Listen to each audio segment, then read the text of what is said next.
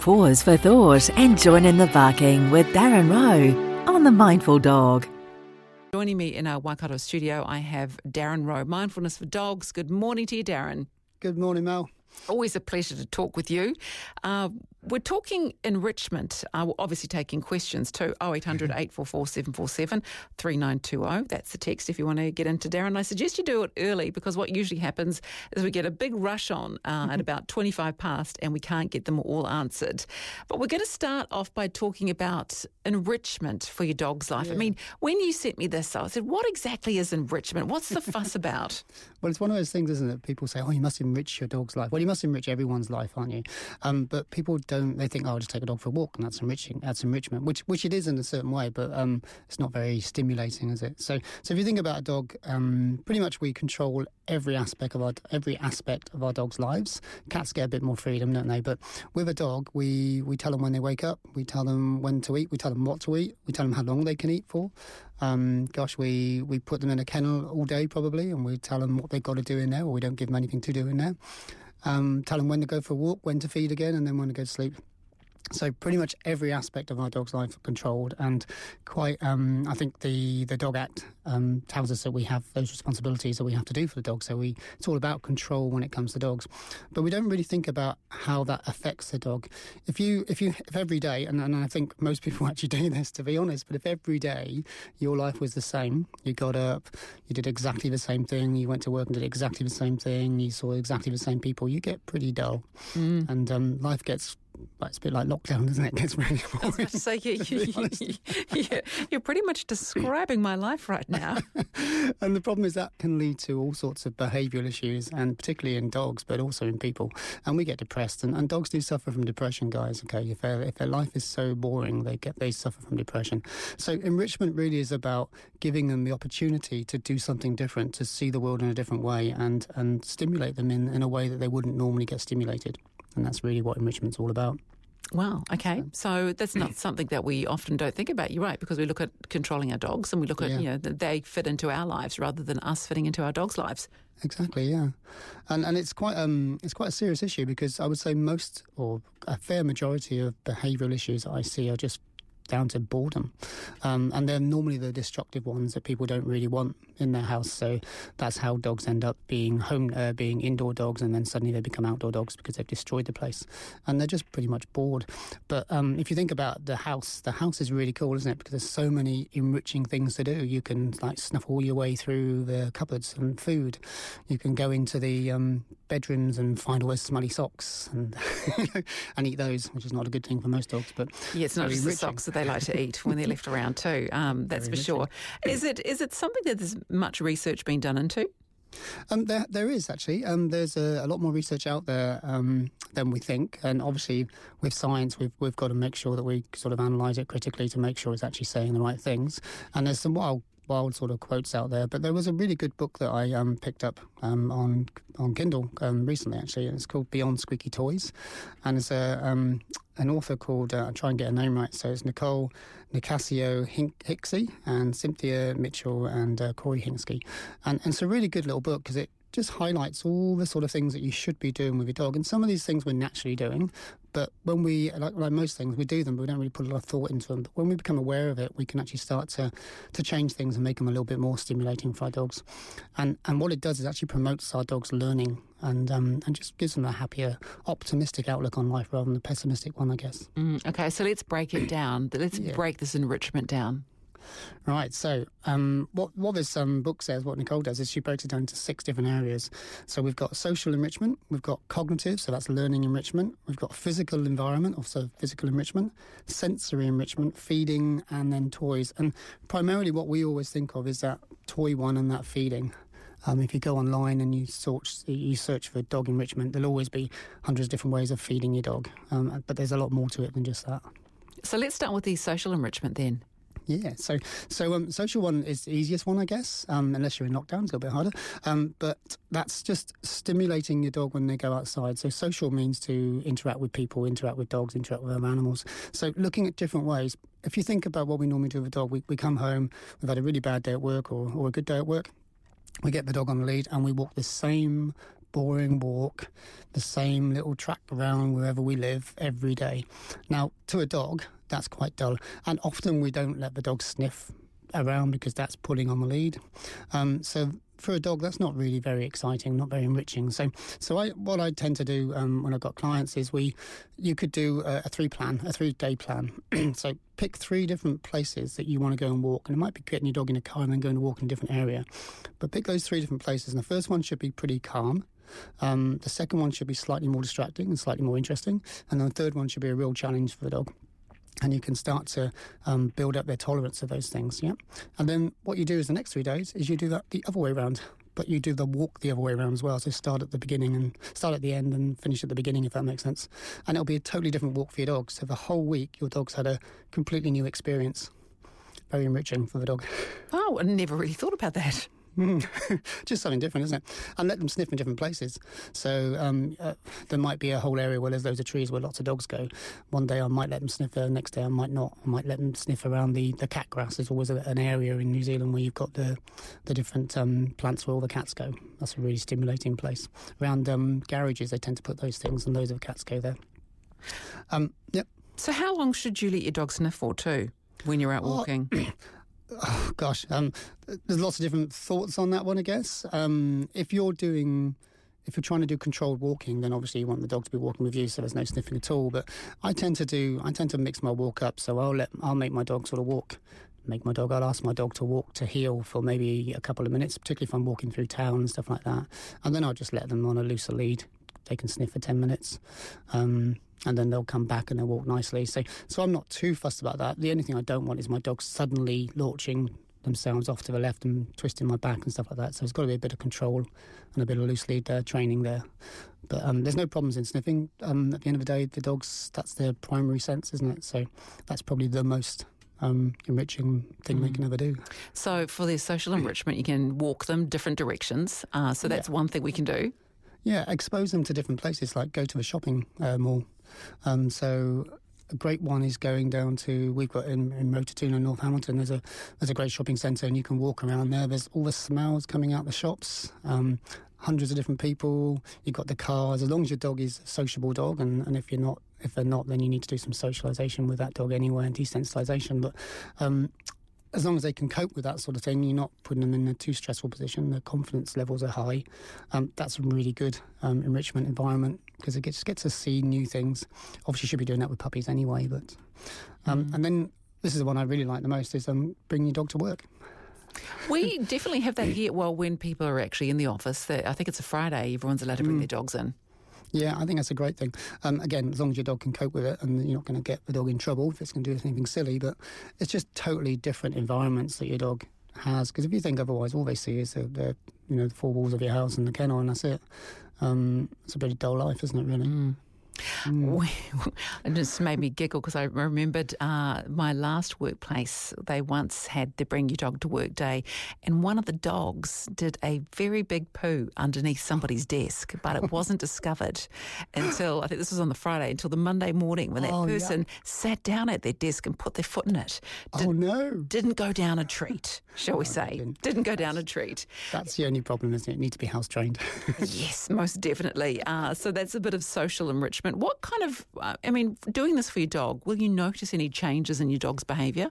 Yeah, definitely. What you find is your dog becomes way more optimistic, and that's seen by the dog sort of taking on new things much easier, and just generally being happy. You'll get that sort of like relaxed jaw with a tongue hanging out, and those are nice wide eyes, and the ears nice and flappy when they see you. So you definitely do see a difference in your dog. You get less barking. You'll get less sort of silly behaviours, charging at fences, that sort of stuff. So, yeah. Ridiculous stuff. Yeah. If you've got a question about your dog or your dog's behaviour for Darren Rowe, 0800 844 747 is the number, 3920 is the text. Relax and unwind. but stay informed. It's the Sunday Cafe with Mel Homer on Magic Talk. Darren Rowe is with me in our Hamilton studios. 0800 844 747 if you've got a question about your dog's behaviour. 3920 is the text. And we're talking in the meantime about providing enrichment for your dog's life and why that is so important. So we've gone through the social enrichment, taking your dog different places and walking them different directions. But what is the next step in enriching your dog's life? Yeah, so the one that most people sort of concentrate on is that cognitive, that learning enrichment. So we do training, we go to classes and stuff like that. But you can do some sort of fun little games, and we did a whole section, I think, about a month ago now, I think it was, where we did about dog tricks, teaching your dog tricks and why that was important. So that whole sort of thing falls into the enrichment thing, teaching them to pick the treat from the hand. We did a set of videos, I think it was last lockdown, with little Ginger, bless her little cotton socks, and we had two little cups, and we put a treat underneath them, and we got her to choose the cups. So you can do all those kind of like games where the dog has to think a little bit, think outside the box, make the right choices. All those kind of things where the dog has to choose the behaviour. It's going to enrich their life. It's going to start stimulating those neurons and those brain cells. Can you do that with older dogs as well, or just young dogs? Yeah. Definitely, and there's a lot of research out there to say that the more you stimulate them in a problem-solving way, the younger the brain becomes. And it's exactly the same for people. Most of the research for dogs is either come from people or vice versa. So. Like do a doggy crossword, essentially. Yeah, Sudoku for dogs, that'd be cool. Sudogo. You got to market that. There's got to be a market for Sudoku. You're absolutely right. Get a trademark. Absolutely, you heard it here first. So you don't need to spend a lot of money on it, do you? You can actually do things yourself. Yes. So we actually made quite a few little games out, and I say if you go onto YouTube, I think I've got that Ginger's Boredom Busters, I think I called it. So you can have a look in there, but you can just hide things. So it kind of like leads on to the physical environment as well, so enrichment. So one of the most probably the cheapest things you can ever do is just to get lots of treats and toys and bury them in the ground.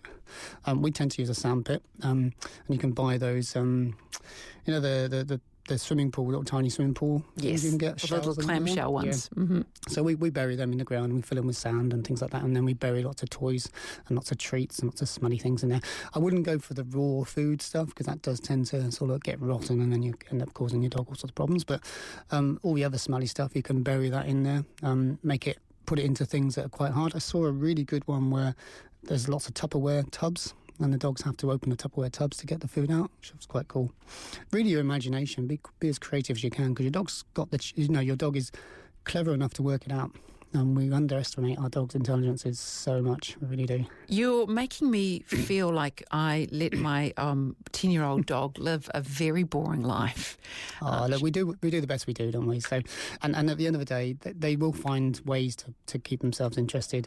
It's just not necessarily the things that we want them to do. Yeah, I've just got to do more. Okay, we've got a couple of texts come in. First up, one from Kevin saying, now I know why farm dogs are so happy. Huge range of different environments. Yeah, so totally. Thanks for that. It's a perfect life, isn't it? They get out and they do exactly what they're meant to do. They exercise their predator-prey drive, and then they sleep. Brilliant life. Absolutely. Alex has a question, says, why do dogs not like to show pain? I don't think it's so much they don't like to show pain. I just think we don't understand the signs of pain. So I'm actually doing a course on my master's at the moment about how we can recognise pain. And there are some subtle signs, like a dog just sitting there and panting. That could actually be a sign of pain, and we think it's just a dog panting. So they do show it. We just need to educate ourselves to find out what it looks like. That's fascinating. I never actually really thought about that either. Yeah. Another question from, I don't know who the name of this one is. I have a 4-month-old border terrier who seems to pee everywhere. Is there any suggestions other than taking her outside often? Yeah, so you just need to go back to that puppy training thing, and you need a crate. That's probably the most efficient way to teach toilet training, is crating. So there's a whole, you can go online and find it, but you basically put your dog in the crate, and then you take them out to go to the toilet. If they don't, then you bring them back in the crate, close the door, leave them in there for 5 minutes, take them back out, and you literally train them to control that bladder. And that's really all it is. It's just management, taking them out, watching them if they fall asleep. She's still very young, 16 weeks, so I wouldn't expect her to be perfect by now anyway. It can take a bit of time, but it's just if they wake up, they need to pee. If they have a drink, they need to pee. If they had some food, they need to pee. Just like babies, right?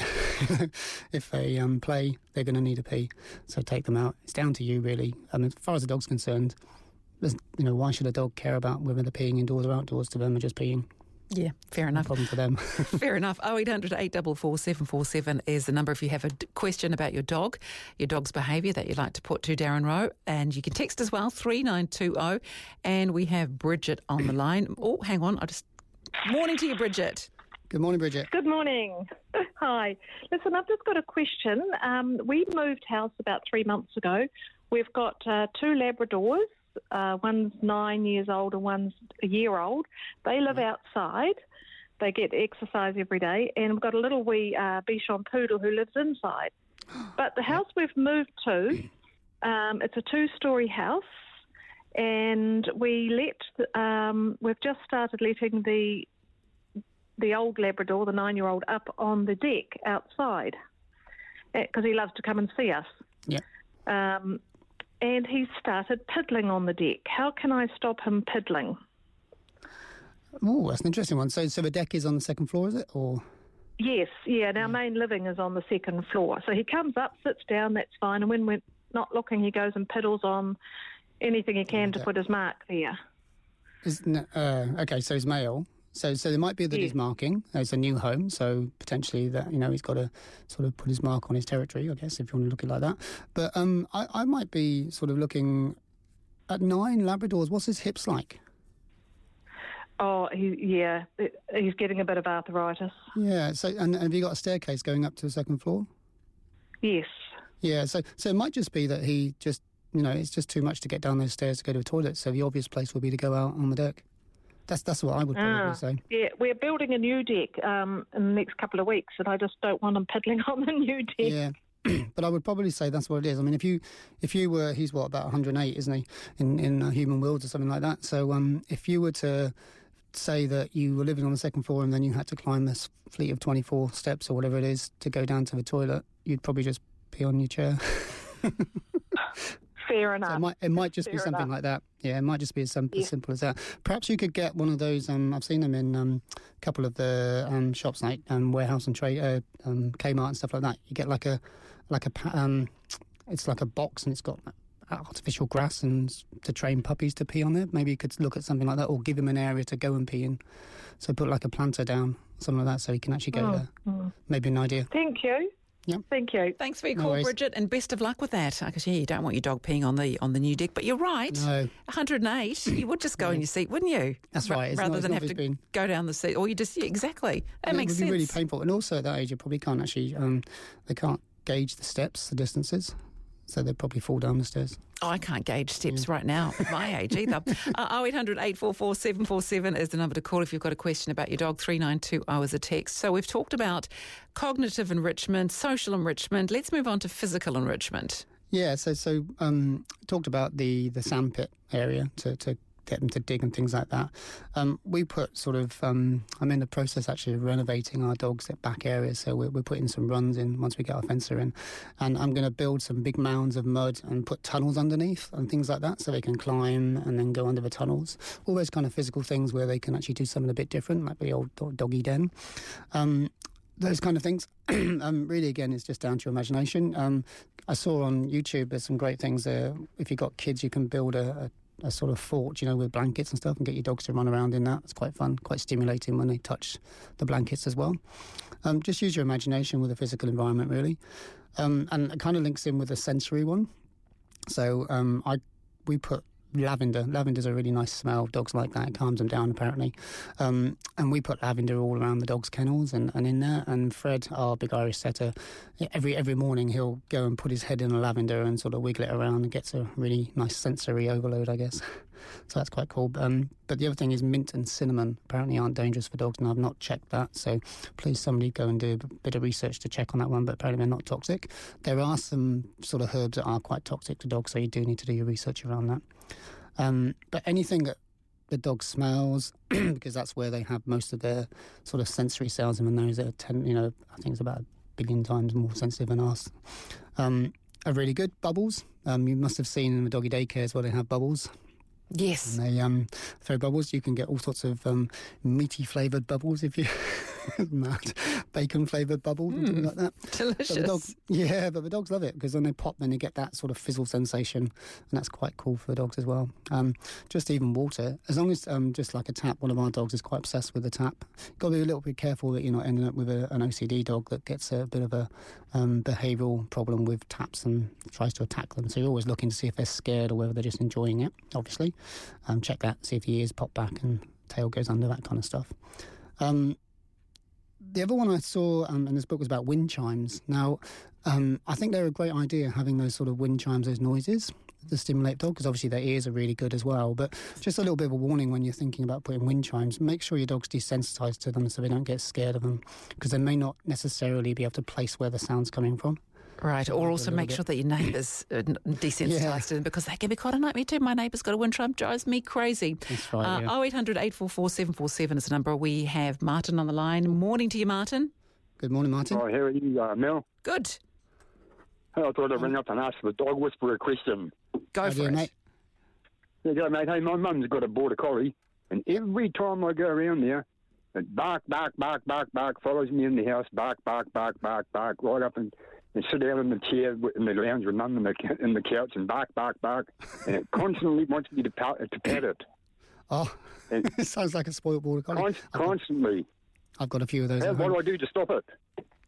First of all, I posted something on Facebook about border collies, and there's somebody, I reshared it, and it was about border collies being the dictators of the dogs that drive you absolutely insane, and then suddenly when you're at your tether's end, they become the most idyllic, lovely little dogs. And I think that sums up border collies completely. It sounds like she's got is it a little girl, is it, or boy? Boy. Sounds like he's got a bit of resource guarding there. It depends on the bark, obviously. If the bark is quite low and guttural, then he's probably... No, it's loud, mate, loud and high-pitched. High-pitched, total excitement, then complete excitement. So he just loves you, mate. He just really, really loves you. The only way to get around that... The only way to get around that... Sorry? No, you go. The only way to get around that would be to kind of ignore them as you come in, which is probably what you're doing, but... If he sounds like he really likes you, so he's going to get even worse. Doesn't work, mate. Yeah, it sounds like it. So what I would do is I would find a toy that he likes, like a ball or something, and every time he sees you, I'd start to associate something that's really positive and motivational for him. So as soon as you come in, say, get it, and then throw the ball for him. And then you'll redirect all that nervous energy, all that excitement energy into something that's really beneficial. And he'll bring that back, and then you've got a choice whether you're going to pick the ball up and throw it again. You might get a bit of barking because you're not picking it up, but that's just one of those things. But turn it into a game, turn it into something positive. It's nice that Border Collie likes you, because the alternative of him growling to try and eat you isn't good. Thanks for your call, Martin. We've got time for one more call before we head to the news. Sandra, morning, you're on with Darren. Morning. Morning, Sandra. Just wanted to ask about my puppy. She's 5 months old. Yeah. She's Border Collie crossed with Labrador and a little bit of a beardie. There's been just two things with her. One is that she still gets car sick, and will she outgrow this? And what can help that? I Googled after she really threw up yesterday. It's not every single time. One of the suggestions was to give her a jelly bean. Like, okay, thanks, Google. Yeah, I'm not sure about that one. And I just wondered if... I just wondered if there's something I can do. We'd actually not gone far, and we'd stopped, and we'd been sitting in the car for a while, and I didn't realise that maybe she was feeling a bit unwell because we had been sitting for a while in the car, but it wasn't hot. And then we just started to leave, and she just threw up then. Yeah. And I thought, is this an actual thing, or is it she just doesn't like the car and it makes her throw up just being in it? I think there's a couple of things that you want to look at. First of all, quite a lot of dogs at that age will suffer from the inner ear problems. Their inner ears are still sorting out, and they might have an infection there.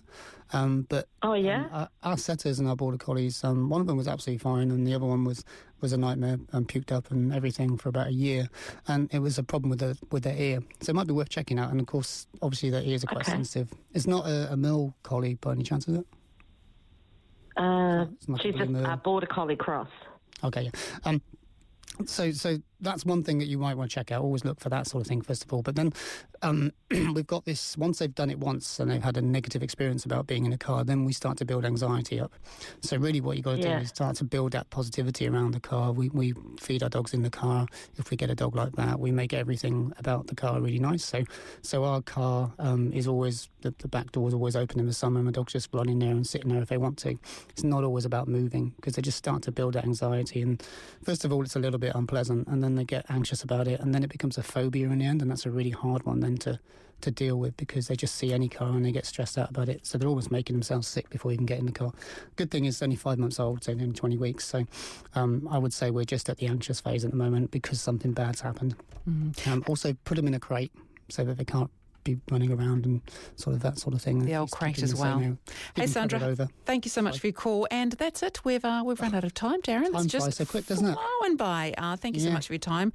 We should probably finish off the enrichment next week. We'll do that when we've got more time next week. So thank you so much. And if you'd like to get in contact with Darren Rowe, Mindfulness for Dogs, check them out on Facebook or website as well. You've been listening to Darren Rowe on The Mindful Dog, giving our canine friends a voice throughout the world.